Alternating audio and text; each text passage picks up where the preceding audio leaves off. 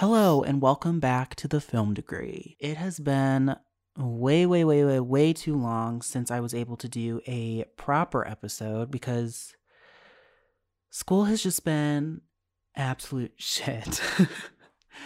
I have really just been trying not to completely drown this entire semester, not just because of school, just because life is kind of shit. Not kind of, it is.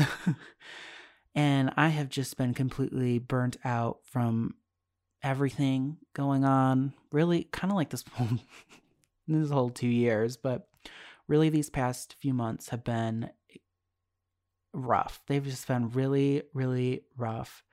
And I've just been so emotionally and intellectually exhausted that I have not had the energy or time to really put together an episode, but I just finished classes for this semester tonight, actually, as I'm recording this. So I'm getting back into it because I love to do this. But before we get into this episode, I really need to discuss something. A few episodes ago, I think on the Instagram, it was the first time I announced it, which if you're not following the Instagram, please follow it. It is at film.degree. Please follow it. Thank you. Anyway, I announced that I was going to do like a 20th anniversary Harry Potter episode, but then, that episode never came out because I just didn't get to it by the time the anniversary happened.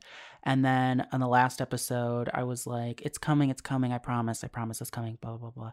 Like I sounded like Christina Aguilera in that one video where she's like, the album's coming, it's coming, I promise. And it's like 4 years later. So I have decided to officially cancel that episode, actually. For starters, after watching The Sorcerer's Stone, which I watched a couple weeks ago, like right when I announced I was going to do the episode, I just realized I have nothing really to say about it.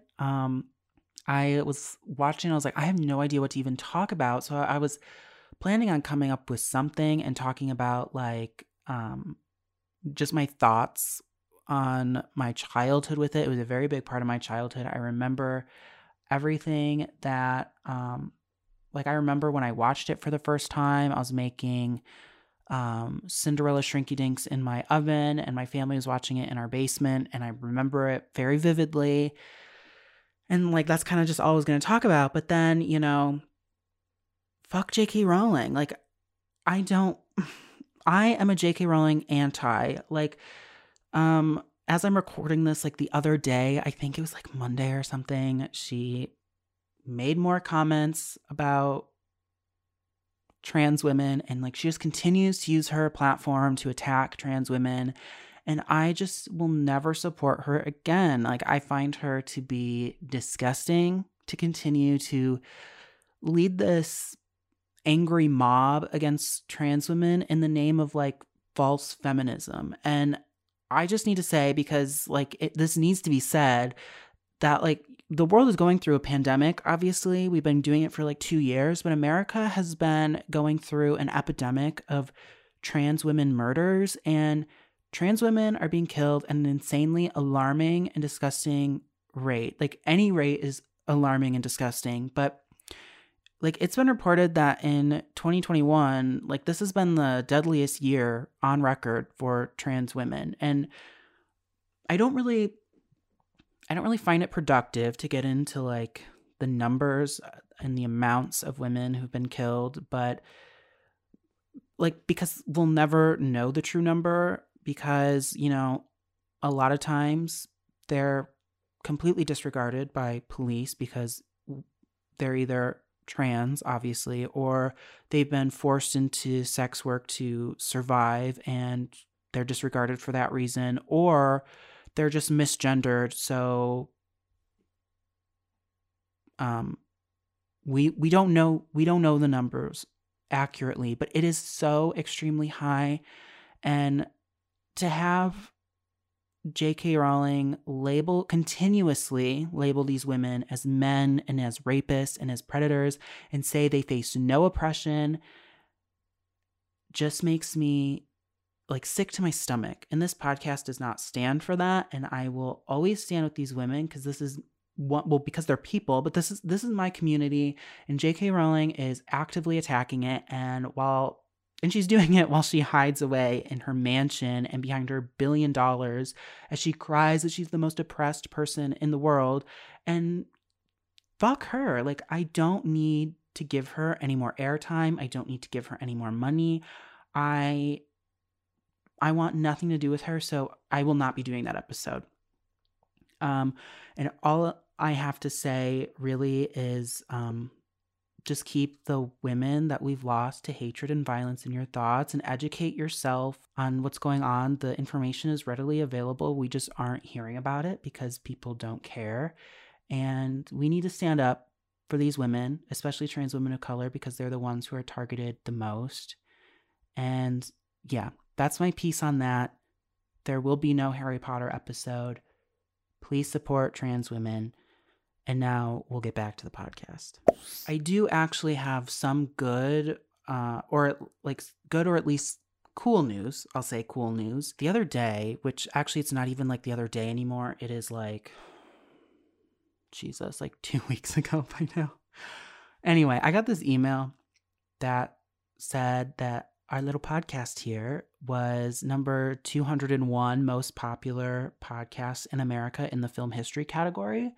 And, like, was the email legit? I have no idea. Do I care?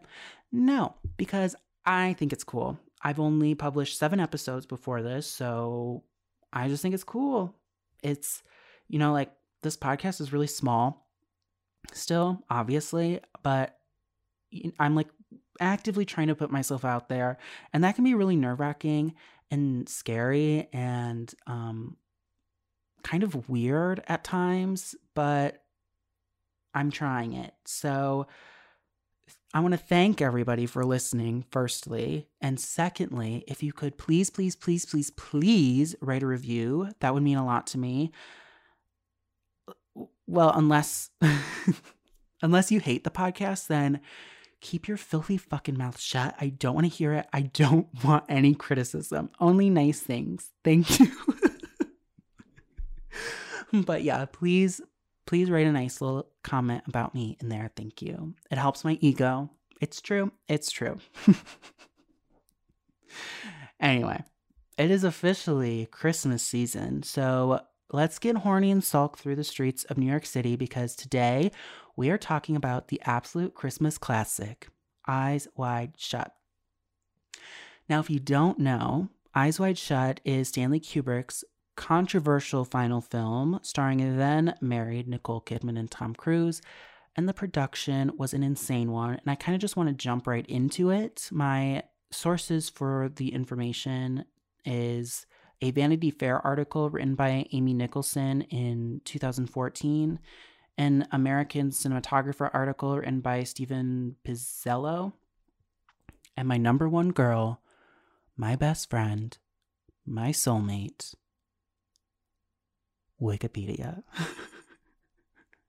And I just need to say, I have another thing I need to say. Wikipedia has been asking for money again, and I think we should start forking over some cash to Wikipedia, because Wikipedia is the greatest thing to ever happen to this society. I have not met a single person who has not looked at Wikipedia. We need Wikipedia. And if it is overrun with apps or ads, I'll kill myself. You heard it here first. I'll kill myself. I need Wikipedia. And am I a hypocrite because I've never given any money, even when they're asking for like 99 cents? We're not going to talk about that, but we need to start giving money to Wikipedia. They recently they hiked up their little asking fee, their little begging for money fee. It's like $2.75. And you know what? I think I'm going to do it. Because without Wikipedia, I would not have this podcast. It is the greatest resource, like, since the Rosetta Stone. It is the modern Rosetta Stone. Thank you, Wikipedia. I don't even know who made Wikipedia, but they need their ass ate. For real. Thank you, Wikipedia.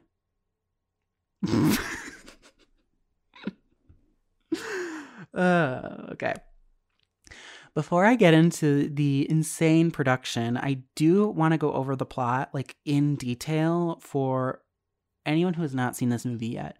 And if you've not seen this movie, you should go see it. But this is your warning now.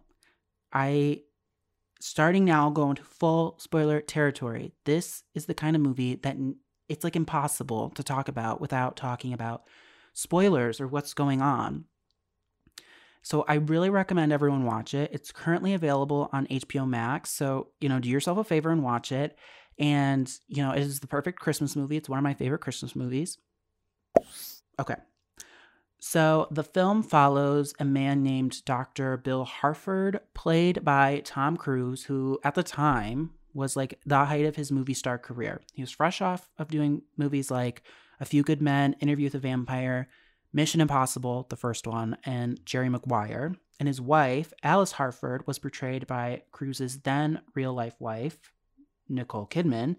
And she herself was gaining the title of movie star. I don't think, I don't know. I feel like after this movie is when she really, really, really became a huge movie star.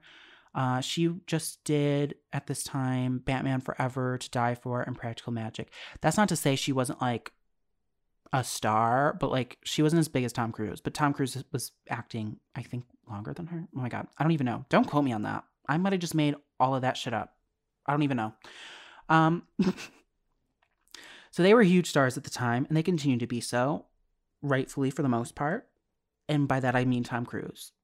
Nicole Kidman deserves all her roses, all her flowers, all her trophies. But anyway, Bill and Alice live in New York City with their daughter, and a young daughter. I don't know how old she is. I don't know if I've ever mentioned this on the podcast before, but if I see a child, I cannot guess their age. I have no idea. I have no comprehension. They could be 3 years old, and I guess that they're 7. I just can't do it. I don't know. My brain cannot comprehend a child's age. So I have no idea how old this little girl is. But anyway, they're on their way to attending this Christmas party, which is thrown by one of Bill's very, very wealthy patients, very wealthy. His name is Victor Ziegler, and he is played by Sidney Pollack. And while there, Bill runs into an old friend from medical school years before. His name is Nick Nightingale. And Nick dropped out of school and he became a musician, and he was playing in the live band that was at this party. And this party's it's a big ass party. It's in a mansion, live music, ballroom dancing, that kind of shit. It's that kind of party. Only the shit you see in movies. I don't even know if these parties are real. But maybe that's, I don't know. Do people even go to these parties? I feel like I'd be bored as hell. But anyway.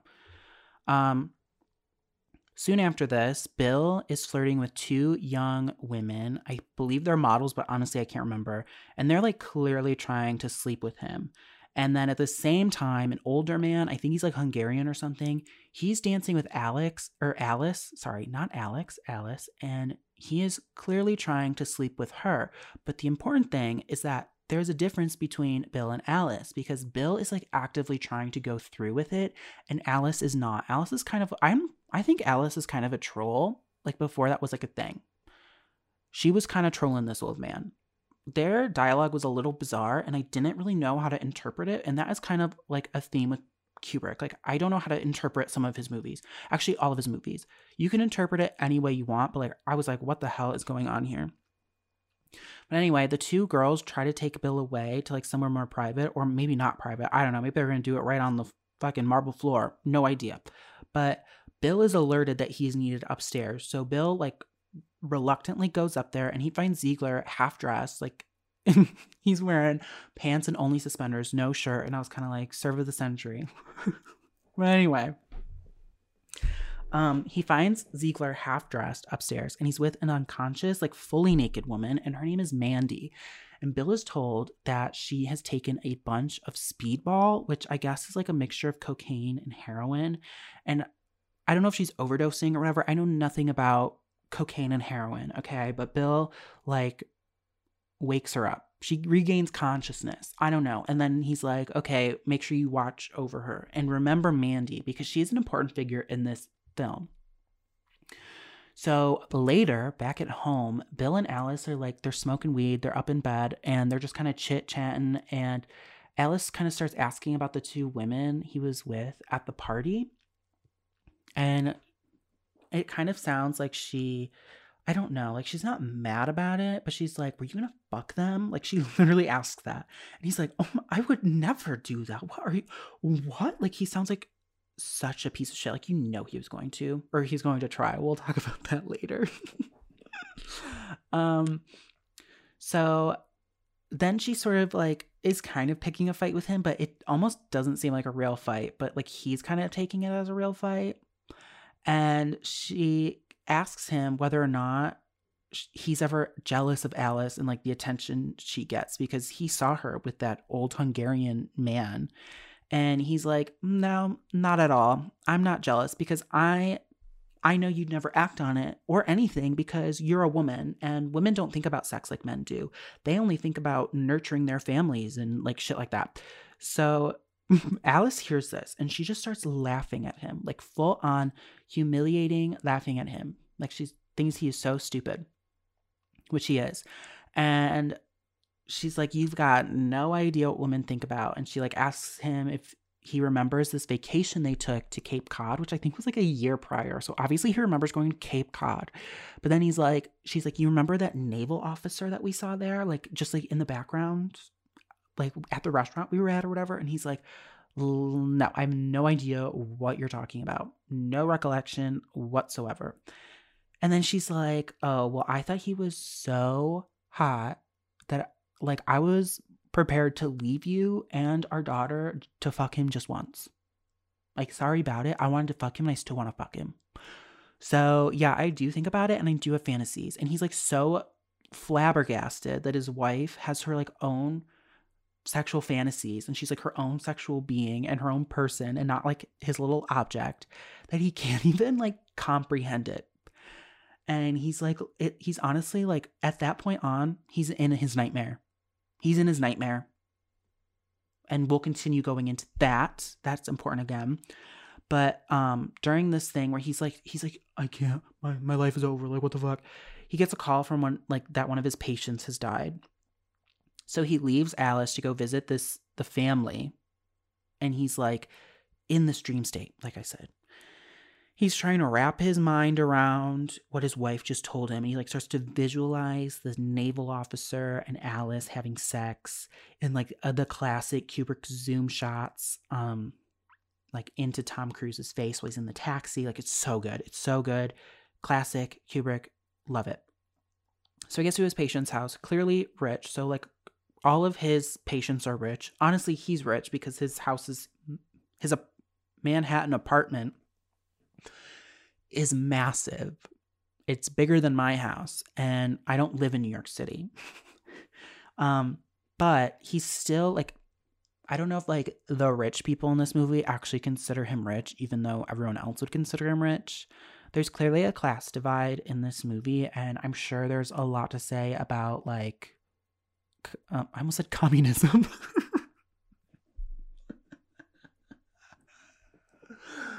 Oh my God. Like class and all that shit, consumerism, all that bullshit that all these movies are talking about. But anyway, he gets to this house of his patient who's like an old man who just died. And he's greeted by his daughter, Marion, who she tells like I don't know, they're like talking or whatever. And when they were talking, I thought she was going to like, for the first time when I watched it, I thought she was going to be like, "Oh my God, I actually killed my father because he was old and I put a pillow over his face," or something. That's not what she says. She ends up telling him that she doesn't want to get married to her fiance, which kind of threw me for a loop because I was like, I don't know what it was. Just the dialogue in this movie is so weird, or just like the way they act is so weird that I think one thing is going to happen and then it's like the complete opposite, which is cool. But anyway, Marion tries to like make a move on Bill. Actually, she does. She kisses him. He stops her and he leaves. So then Bill is like sulking and wandering down the streets of New York City, probably super horny and sad, surrounded by Christmas lights, and which this movie has this very distinctive, cool look to it because they didn't actually use a lot of like quote unquote film lights. They used a lot of like, I don't know, what's the word? Not natural light, but I guess natural light, but like not sunlight, like just lights that are like around. And like a lot of Christmas lights actually light this movie instead of a bunch of like spotlights and fill lights and all that shit. So, where was I? Oh yeah, he's wandering down the street. He's still seeing Alice with this naval officer in this fake scenario of them sleeping together.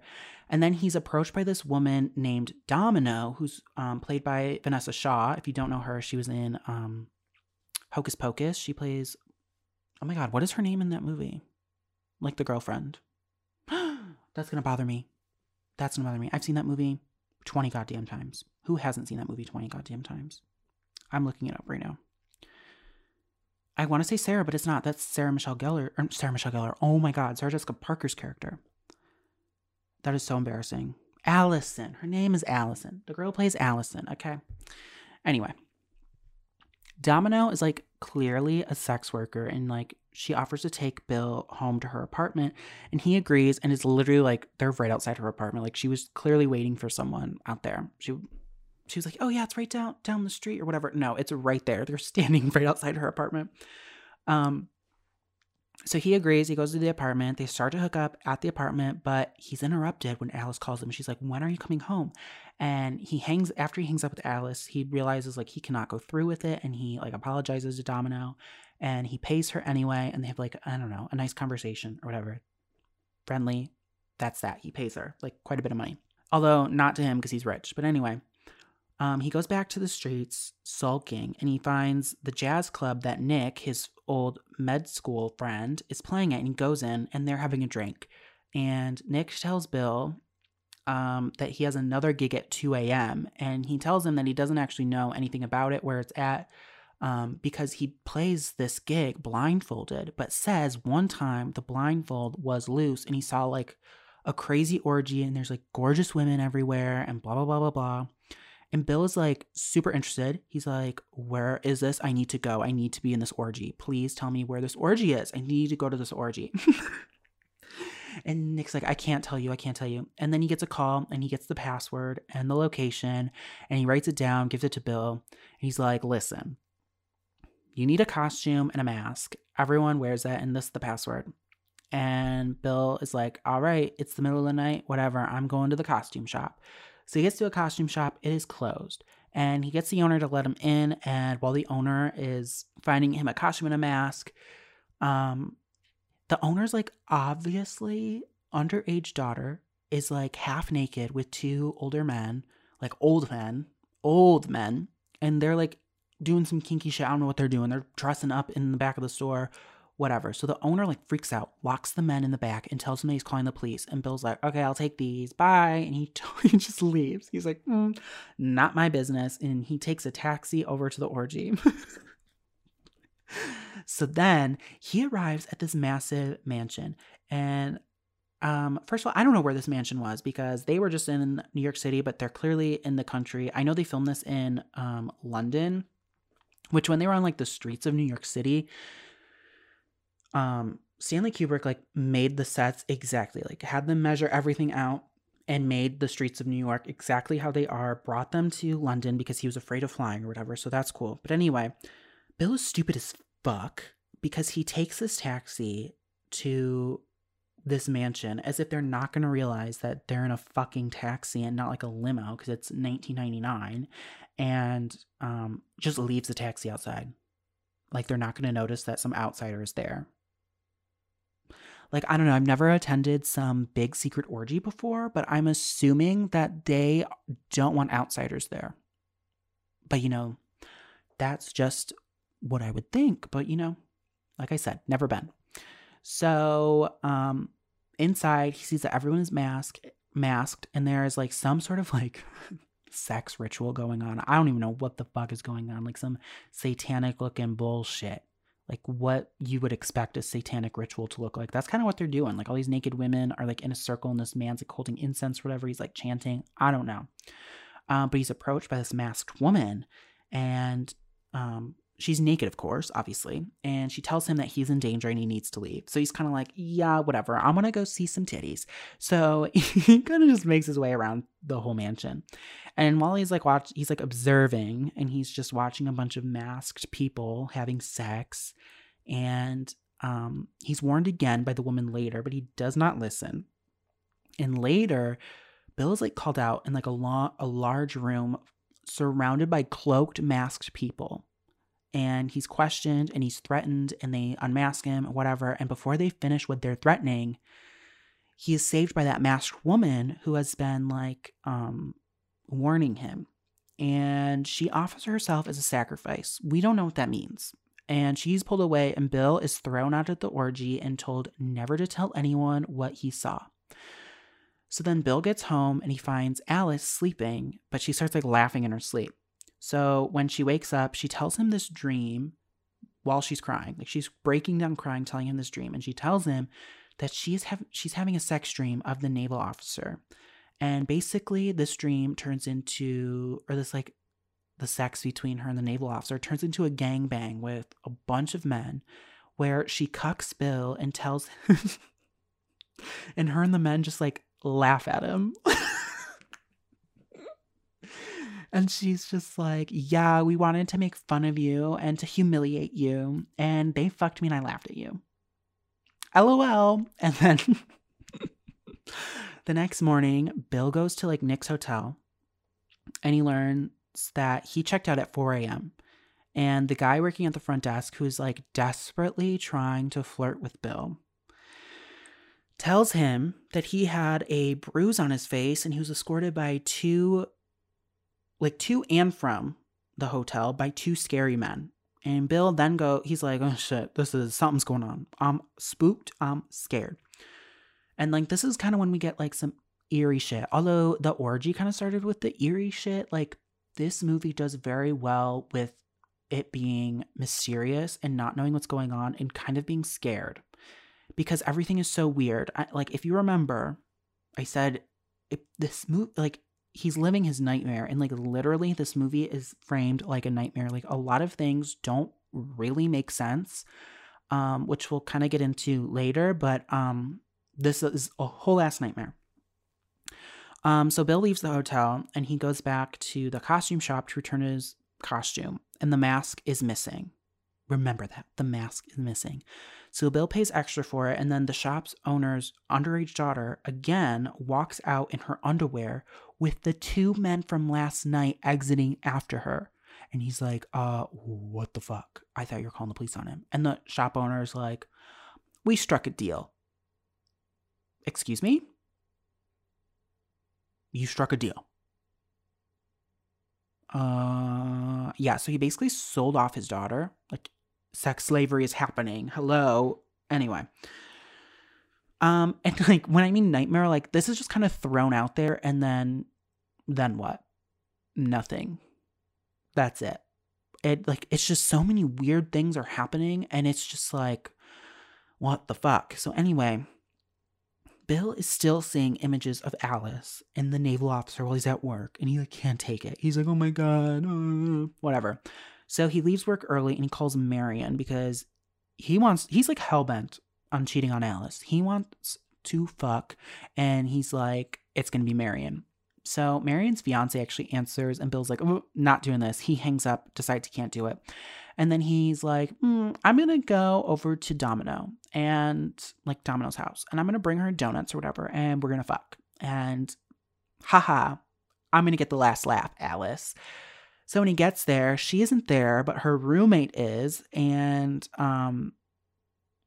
clearly her roommate is also a sex worker. So Bill tries to hook up with her, but she kind of stops it, and she tells Bill that like earlier that morning, Domino got test results back, and she just learned that she's HIV positive. And she's like, since you were with Domino last night, you have a right to know, even though they didn't do anything. So he's safe. But Bill leaves, and then as he leaves, he's noticing that he's being followed by this strange man.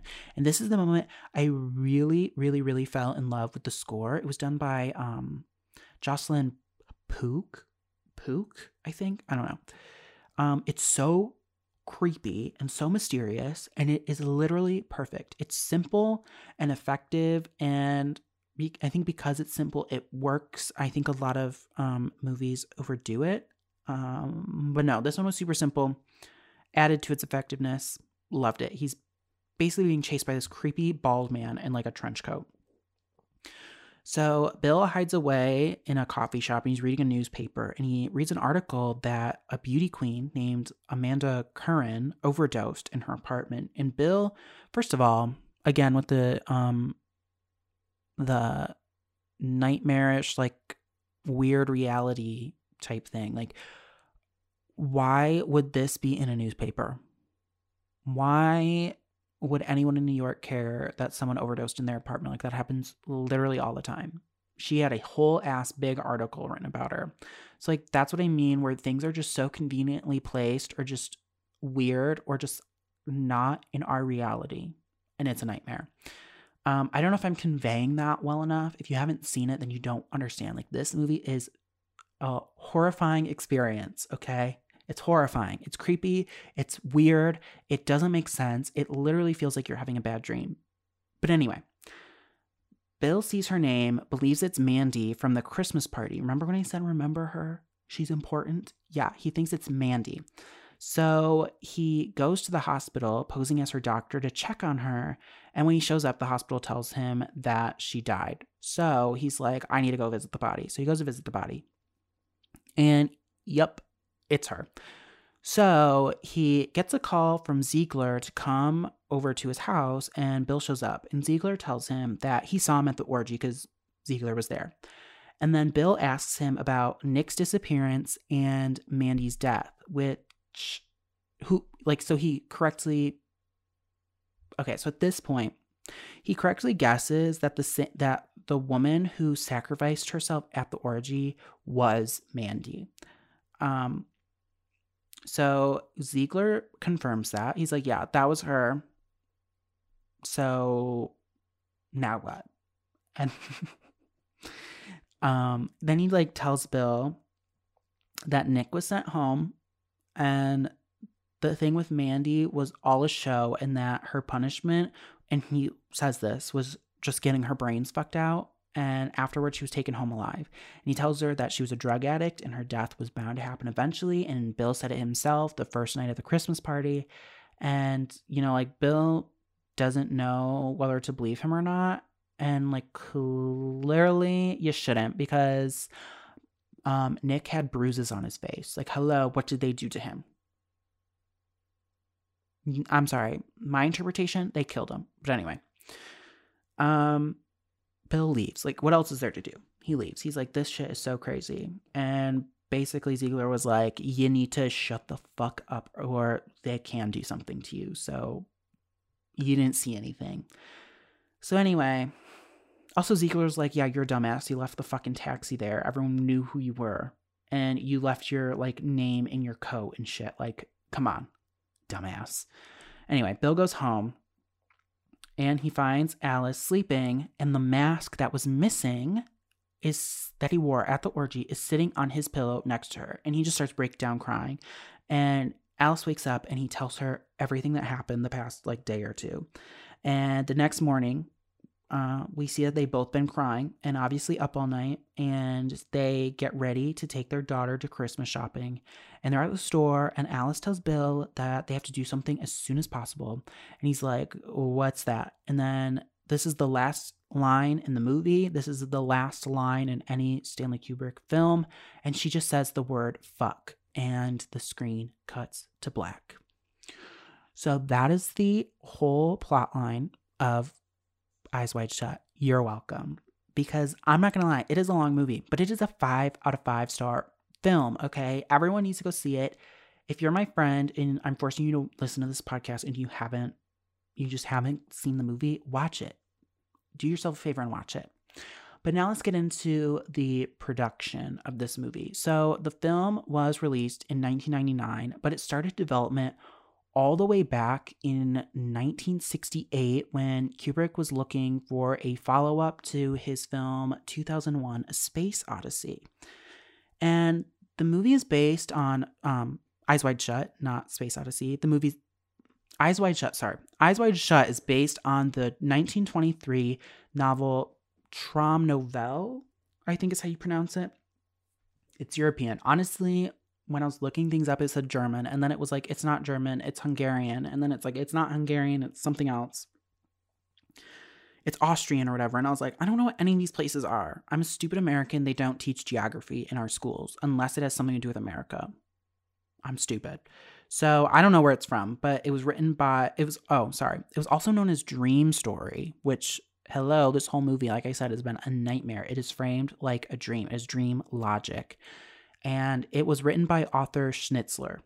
And Kubrick bought the rights to film the book. And he like spent the whole next decade considering making it like a sex comedy. And it was described like, the version that was going to be was described as having a wild and somber streak running through it. So I don't know what that would have looked like, but he was looking for actors like Bill Murray, Woody Allen, and Steve Martin for the leads. But the movie never got off the ground, obviously, not until 1994 when Kubrick hired Frederick Raphael to write the script. And I just want to say, thank God, because could you imagine Woody Allen crying in New York City at Christmas time because he just found out his wife is not an object and has her own sexual thoughts and desires? I can, unfortunately, but I don't want to see it because his wife is also his daughter. But that's besides the point. So the reason production was so insane is because it's a Stanley Kubrick production. And if you don't know, Kubrick has an insane reputation. Amy Nicholson says in her Vanity Fair article, she's quoted saying, instead of knowing what he wanted on set, he waited for actors to seize upon it themselves. His process, repeated takes designed to break down the idea of performance altogether. The theory was that once his actors bottomed out in exhaustion and forgot all about the cameras, they could rebuild and discover something that neither he nor they expected. So basically, he made them do repeated takes over and over again until they were exhausted, and he basically tortured them for the results that he wanted. The most infamous example of this was back during the production of 1980's The Shining, which I actually don't know what year that filmed because his movies are in production for quite some time, as we'll soon learn. But he used that style and treatment of filming techniques and caused the nervous breakdown of Shelley Duvall. But that is a whole other story for a whole other episode that I will definitely cover at some point because I love The Shining. Like everyone else, I am a Kubrick fan. I do like his movies. I do want to say I did watch Clockwork Orange a couple years ago and I absolutely hated it. But I'm going to give it another shot because he's got some good shit. Obviously, he's considered one of the greatest artists of all time. But anyway, as for Eyes Wide Shut, Kubrick's behavior was absolutely no different than his reputation had said, although I did read somewhere, I'm not going to cite my source because I don't remember, so don't quote me on it, but someone said that these takes, it wasn't as bad as some other movies because Tom and Nicole were good at their jobs or whatever. It wasn't necessary for them to do as many takes, but as many takes so many times. He still did it because at one point he had Tom Cruise do 95 takes of just walking through a doorway. So I just want to put that in perspective. All he did in the shot was walk through a doorway, and he had to come up with 95 different ways to walk through a fucking doorway and make it look normal and natural. So that's the kind of shit he would do. That sounds, I would just fucking kill him. That just sounds stupid. But I can't remember his name. I have it in my notes somewhere down the line. I think it was the cinematographer, Larry something. I don't know. I think he was the one that said that the Tom and Nicole didn't have to do that many takes as much as other movies did. Shelley Duvall, he destroyed her. For whatever reason, Tom and Nicole didn't need it as much, apparently, according to Kubrick, if they needed it at all. Because, sorry, Nicole Kidman is probably I would say, with my whole chest, comfortably, confidently, that she's in the top 5 greatest actresses of all time. Without a doubt. So, I don't think she needed them. But Anyway, this style of filming causes production to run long, as you would expect. And like really Tom Cruise has like his own reputation, and that includes him being like over prepared on set. So it's like exactly what Kubrick is against, is being prepared. He doesn't want you prepared. He wants you to forget that the camera is there because you're so exhausted and just need water. So yeah, it stretched production quite a bit. And by quite a bit, I mean that it holds a Guinness World Record for the longest continuous shoot, which ended up being 400 days.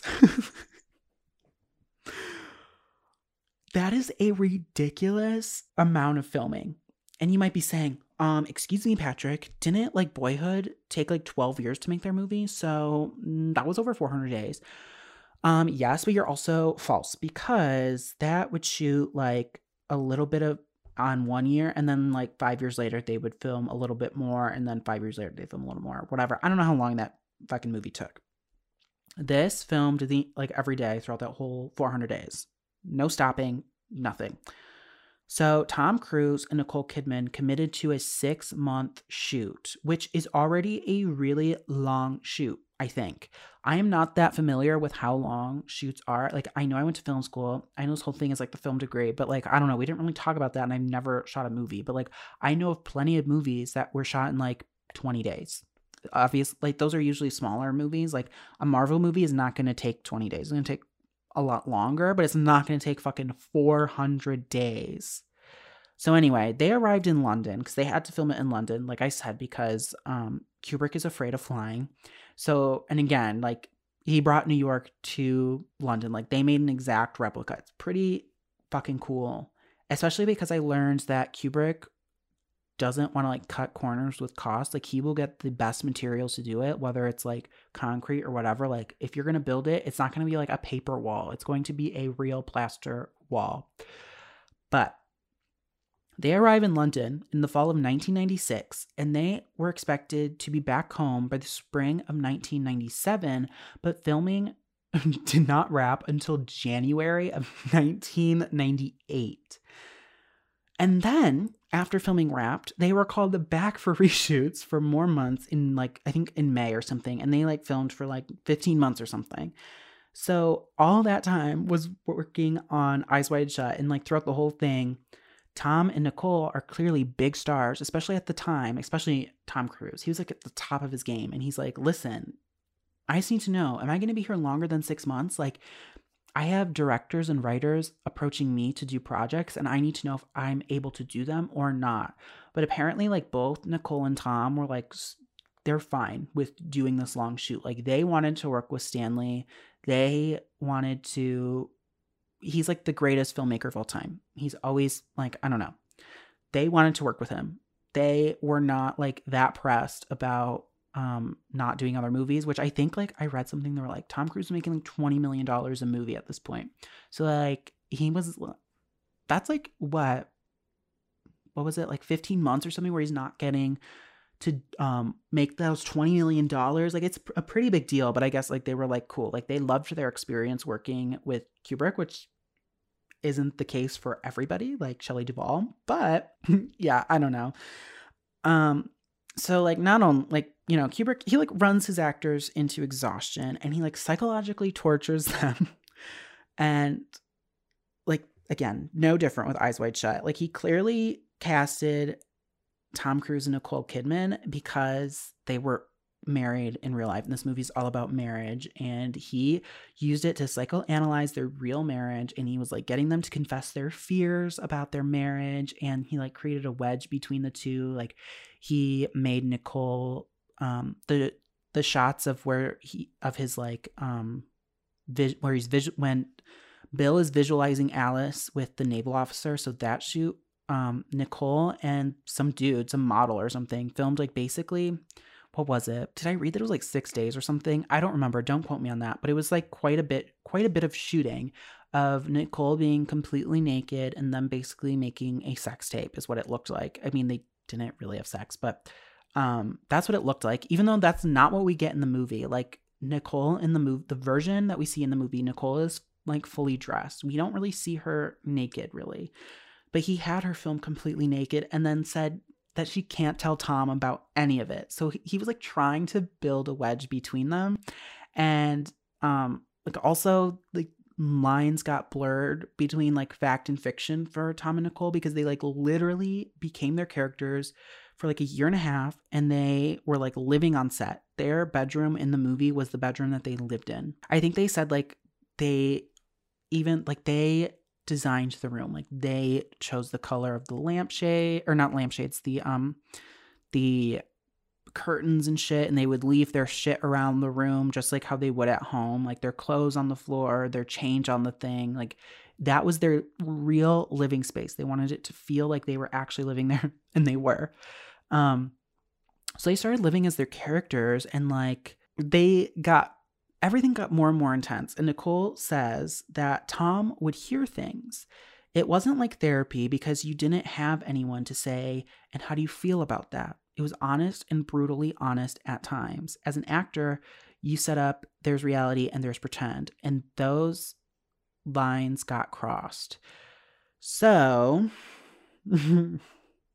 Kubrick is also like notorious for being super meticulous and extremely detail oriented. Like all his movies have like secret meanings in there. Like, yeah, we'll get into it. But cinematographer Larry Smith, that's the name. So apparently Larry Smith was like the one who's like, Nicole and Tom were so good in this movie, they didn't need to do so many takes.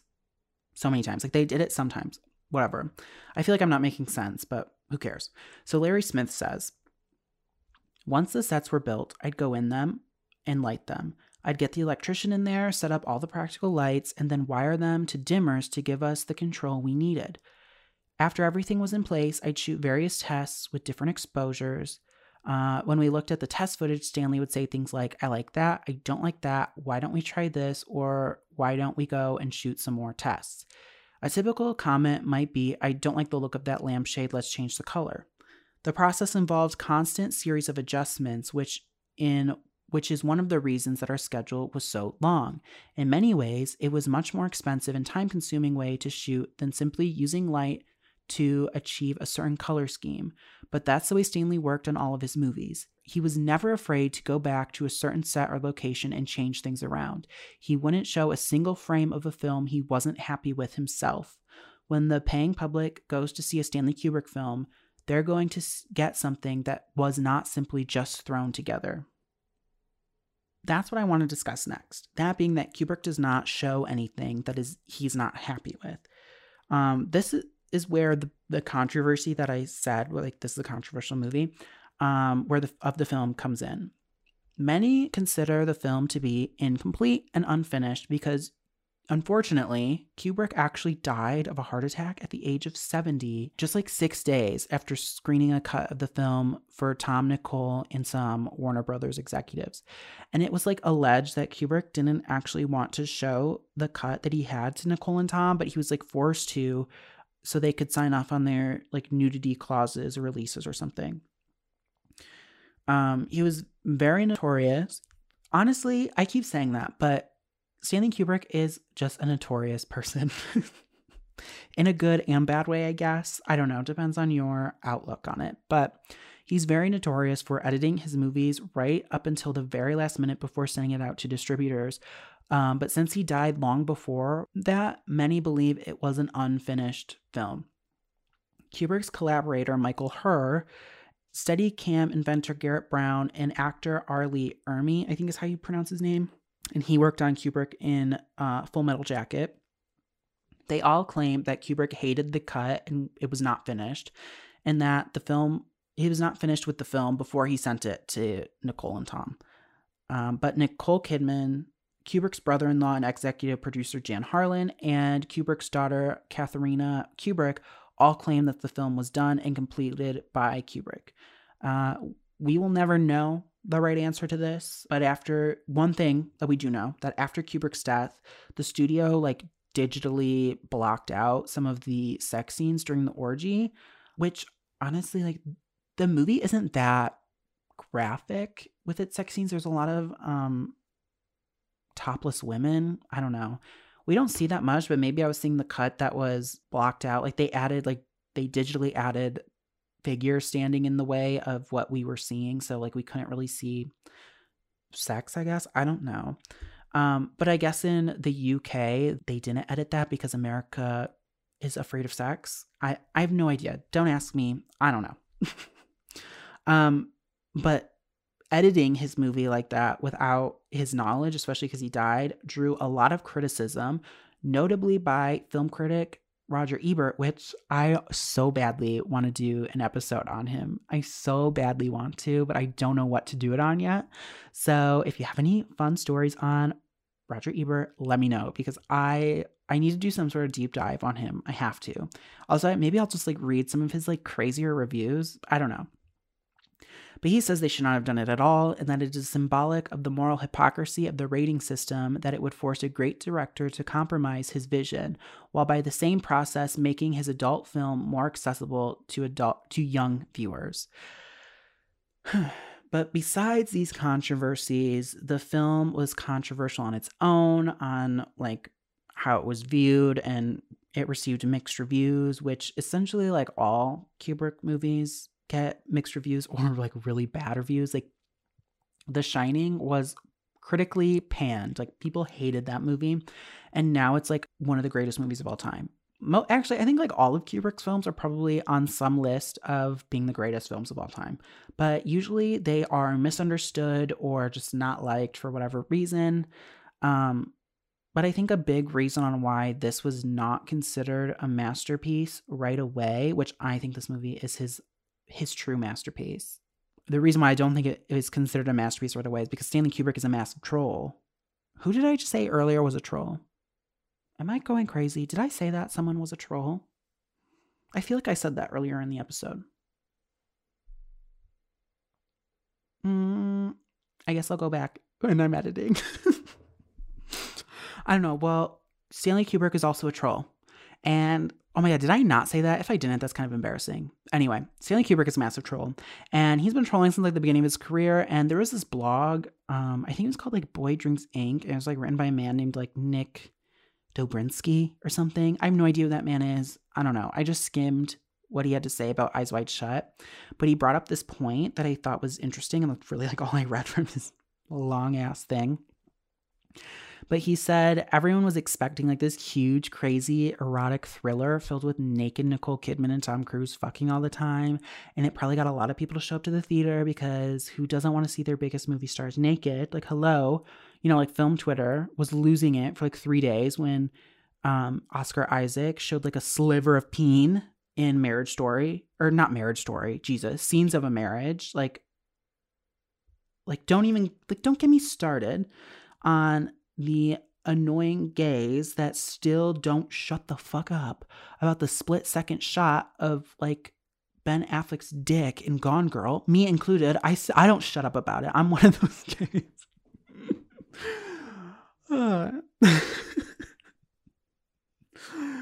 I mean, like, who, like, obviously people want to see their naked movie stars, whatever.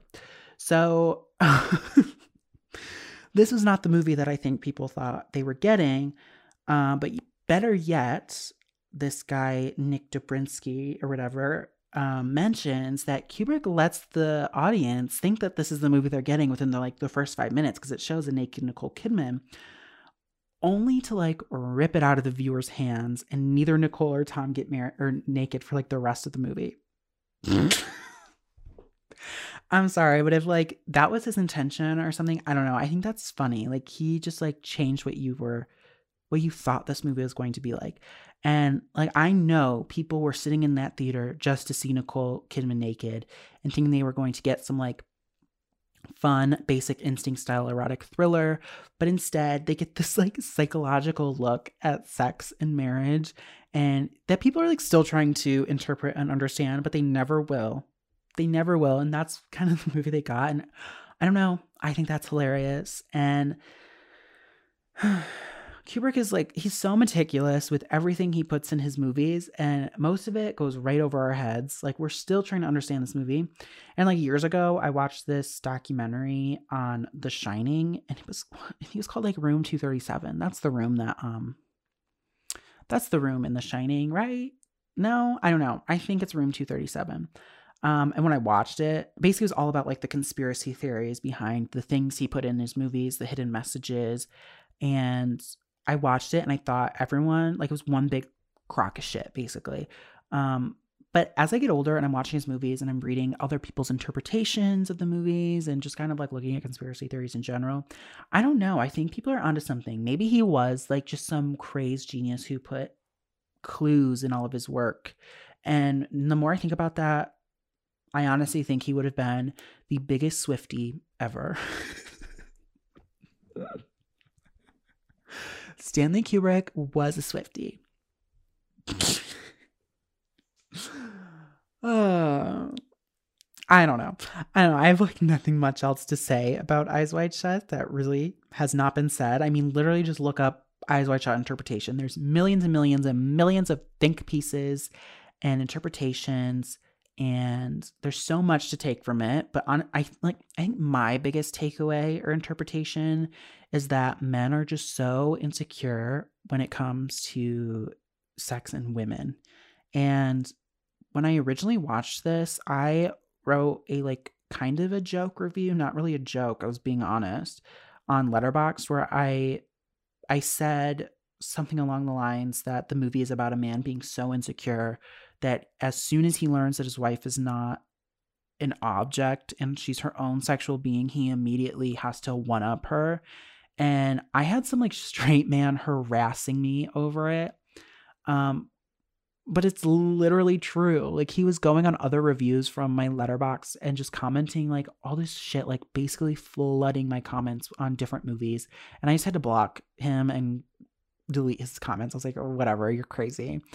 But like it's true. Bill is so insecure, and the whole time he can't even symbolically get it up because every time he tries to have sex, it never actually happens, or he just can't do it. So I don't know. What do you think that means? I don't know. Literally, he learns his wife has fantasies and he's like, I need to go to an orgy right fucking now. Like, he's trying to one up her. He's insecure as a man. It's just factual. I don't make the rules. This movie has like a lot to say about sex, and well, I don't know if it has a lot. Well, I guess it does, but it has a lot of representation of sex, like different aspects of it, the good, the bad, and the ugly sides of it. Like the good kind of being that having sexual fantasies is a healthy thing to have, and women can have these fantasies, and women can be sexual in their own right. Also, I want to point out that I think this movie, like, even promotes gay sex. There's 2 instances that I caught in this movie where it's kind of brought up. So the first was at the orgy. So there's like a scene when Bill's just kind of wandering around looking at people like a creep and watching people have sex. He's watching this group of people slow dancing, like partnered up slow dancing. Some are clothed, some are completely naked. And 2 of the couples are same-sex couples. One is 2 women and the other is 2 men. And the other scene was between Bill and the man at the front desk at Nick's hotel, which that guy, like the desk clerk, is played by Alan Cumming. And the desk clerk makes a sexual innuendo regarding a threesome involving 3 men. And he's like heavily trying to flirt with Bill. Like, he's nervous about it. And I don't know, like I liked their interaction. But Kubrick never paints any of this as a punchline or frames anything as a joke against LGBTQ people, which is something to say because it is very easy to do that. Even in our, like, this is in quotes because I hate this word. I hate the word woke, but in our hyper woke society, these jokes in film and TV are still getting made. And back then it was way more than what it is now. It was constant. Like, literally watch any Michael Bay movie ever. I recently watched Bad Boys. Well, actually, Bad Boys 1, 2, and 3 for like the first time. And especially the second one, loads of homophobia in that one, folks. Crazy shit. That movie's crazy. But anyway, where was I? I don't know. I don't know. The movie promotes healthy sex lives and sex, and like the idea that sex is normal and it's okay to do whatever you want, no matter what anyone says or thinks. I mean, in reason, obviously, because we do get to the ugly side of sex, because the movie does show representation of power imbalances, pedophilia with the shop owner's daughter and those men, cheating, and STIs like HIV, which I also think it's worth mentioning that a seemingly straight woman is the one who gets an HIV diagnosis in this movie and not a gay man. And I'm obviously not saying that women didn't get HIV and still don't get HIV. But this movie is in the 90s and it was like heavily prevalent. I mean, it's still prevalent, but heavily prevalent. And like it's just always used as like such a thing to be afraid of gay men. And like even like it wasn't until the world needed blood in a global fucking pandemic until gay men were like encouraged to give blood, even though like we still can't kind of do it. I think like it used to be you couldn't get blood, and then it was like, oh, it has to be a year between having sex. And now like in the pandemic, I think some places changed it to 3 months. So it's like, this is so off topic, but like that whole idea is so mind-boggling to me, because it basically, like, it clearly has a bias and a fear of gay men, and like that bias and fear still exists, and they're still perpetrating this fear with this rule that they can't give blood, which doesn't make any sense at all, because why the fuck is there even restrictions on gay men giving blood anyway? Because do they not test all the blood? Or do they just hop over to the blood drive and then take the blood and inject it into someone without even looking at it? Like, what the fuck? You mean to tell me they aren't? Like, if they're testing it, why the fuck can't they just, like, they would find out if it was infected with any sort of disease or whatever. Like, I don't know. I just can't wrap my brain around it, because you can't.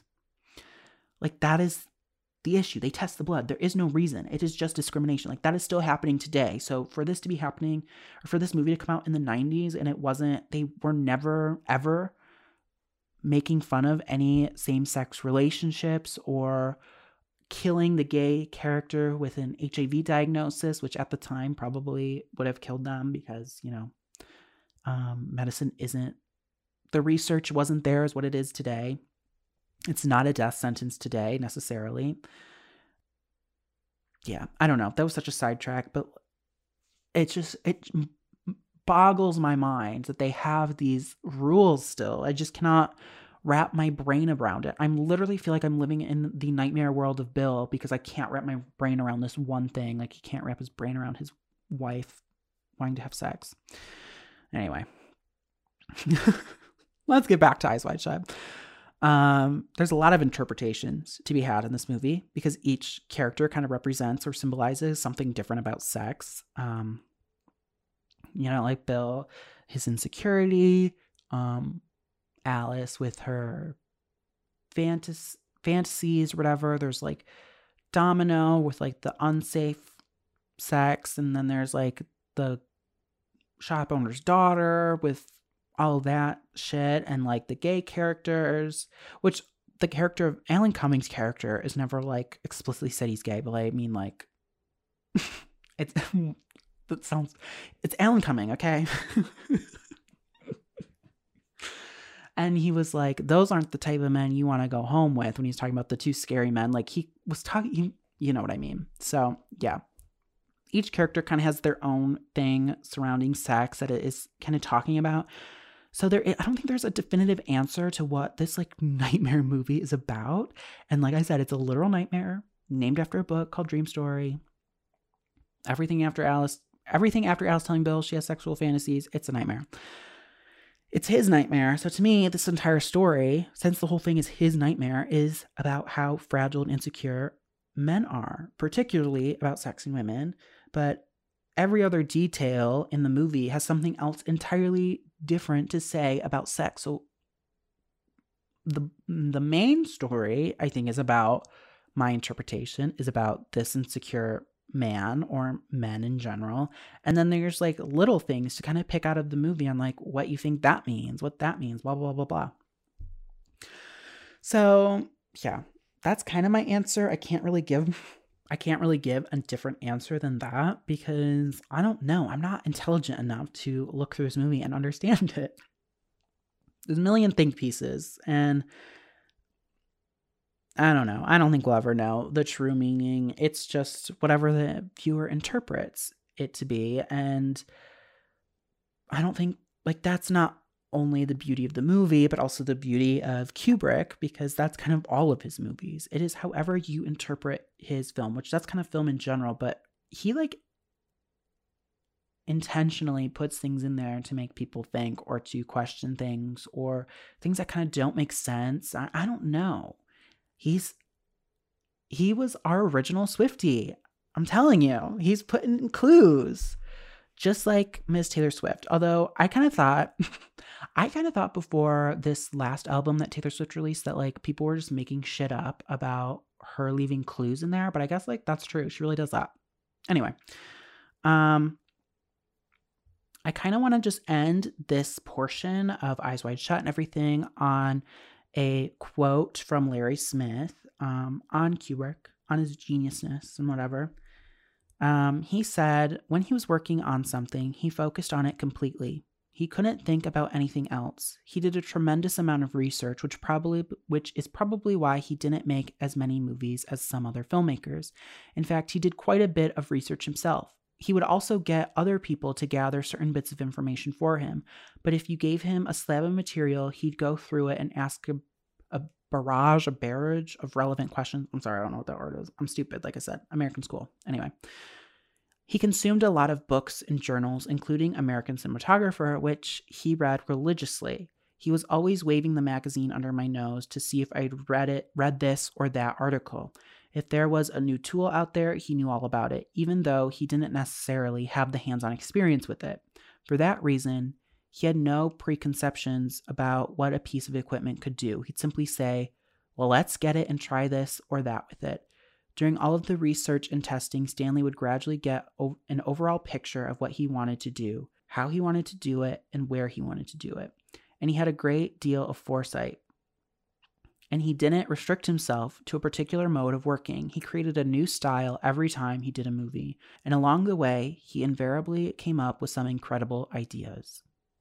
So yeah, I'm going to end that the discussion on Eyes Wide Shut with that quote. I think Stanley Kubrick is a genius. I need to do more work on him or more deep dives into him. I enjoy his work. I would like to analyze more of his work, even though I didn't do much analyzing here at all. I really didn't say anything that much, but I encourage, if you haven't seen it, I encourage everyone to watch it, make your own interpretations of the movie. And if you think the movie's about something else, let me know. You can follow me at film.degree on Instagram. I'm currently doing this fun thing, well, I think it's fun, where I post for the next 12 days. I'm making a 12 Days of Christmas where I make a post about a Christmas movie every day for the next 12 days. I do fun things like that on there. Also, you can DM me on there for anything. Any requests of things to cover. I'm still looking for other topics that are not just like looking at a single movie, but doing a topic like I did with the slasher episode. Although I think my older episodes or like all my episodes are like pretty fresh because I haven't done that many, but like some of the first ones aren't exactly what I want the show to be. I'm sort of finding my way in the creative process or whatever. I don't know. I'm starting to kind of like what I'm putting out there. I'm enjoying myself, so I'm going to keep doing it, but I do want to find some other topics. So if you have any topics, let me know on that. Follow that. Write a nice review on Apple Podcasts. I never look at Spotify. I don't know who listens to a fucking podcast on Spotify. I find that to be crazy. I don't know. I honestly haven't even looked at my analytics since I posted the last episode, so I have no idea if people are even listening still.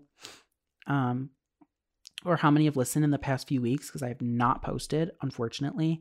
But since it is now my Christmas break, basically, I want to start doing this like more, like a lot while I'm in break, get a lot out there, watch a lot of things. So I do want to do some episodes. I'm not exactly sure what I want to do yet. Especially for my next one, because I am, without a doubt, I have to do a Scream series episode, because the new movie's coming out. I'm terrified for it. I'm scared. I don't know if it's going to be good. I'm terrified for my girl, my bestie, my soulmate, Gail Weathers. I'm scared for Dewey. I'm scared for Sydney, and that's my favorite franchise ever. So I'm gonna have to talk about the entire series and my thoughts on it. I don't know how I'm going to frame that yet. I don't know if I'm going to go through every single movie plot wise. I don't know if I don't know. So I am going to do that. I was originally going to do a Christmas episode where I did the 2006 Black Christmas and the 76? Oh my God, I'm such a fake fan. I was going to compare and contrast the two like I did for Night of the Living Dead. But if I'm going to do a Scream episode, I don't want to do so many slashers in a row. But you know me, I love my slashers. So I'm not sure if I want to do a Christmas movie episode. I kind of have to. It's Christmas. So I don't know. This is a Christmas movie, okay? Eyes Wide Shut is a Christmas movie. Anyone who tells you different is a fucking liar. Every shot has Christmas lights in it. There's Christmas trees everywhere. It's just sad, horny Christmas, okay? Like, that is what this movie is. So I did do a Christmas movie, but I feel like I should do another. I don't know. But yeah, let me know if you have any topics or movies that I should cover. You can always comment on my Instagram, DM me on my Instagram, whatever. Who cares? I don't know. I'm just so happy that I'm officially done with school this semester. It was such a hard semester. I have the opportunity to get a 4.0, I think, this semester, which would be amazing. Since my first semester in grad school is a very hard semester, both in school and just in my personal life. I went through some things that really fucking suck. But to get a 4.0, that'd be really cool. I have an 87 something right now, but he has to grade all my big papers and shit. So hopefully that bumps up and I got a 4.0. I'm so exhausted. I'm supposed to kind of work next week, but I think I'm just like not going to. And I'm going to work on this podcast and I'm going to relax. I'm going to catch up on my 2021 releases and do this podcast and have fun. Like, that is what I want to do. I need to relax. It's been too fucking hard. And I'm currently making so I don't know when I'm going to actually do this episode. I want to do we're going to do a film degree awards. We're going to hand out some film degrees. That's what we're calling our awards here. And because I hate the Oscars, the Golden Globes are a sham. So we're going to do our own. And I don't know if I want to make it interactive. I don't know if I have I don't know if I have that many listeners to actually make it interactive. Like, it'd only be a couple people. But also, I don't know, you guys aren't that interactive. I'm just saying, you don't really follow my Instagram. Although maybe you do, because I don't know some of the people who follow me. So I don't know if I want to make it interactive, but I am going to I want to go over like the nominees and that I'm nominating. I'm just fully nominating my own people. So I'm going through the 2021 releases, the ones that I missed, and also like the ones that are being released right now, like for award season. I got to get through them, make my nominations. I'm going to do an episode on my nominations, why I love them, just kind of praising 2021's movies this year. Although I have such a terrible memory, so I've been working on it ever since I watched. So like my best actress list right now is like 7 people. I'm going to narrow it down to 5 because as I watch, I'll put them on the list if I think like, they're kind of, maybe they'll be up for nomination. I don't know. So I do want to do that. I don't know if I'm going to do that in January or February. I think, don't like the Oscar nominations come out in February.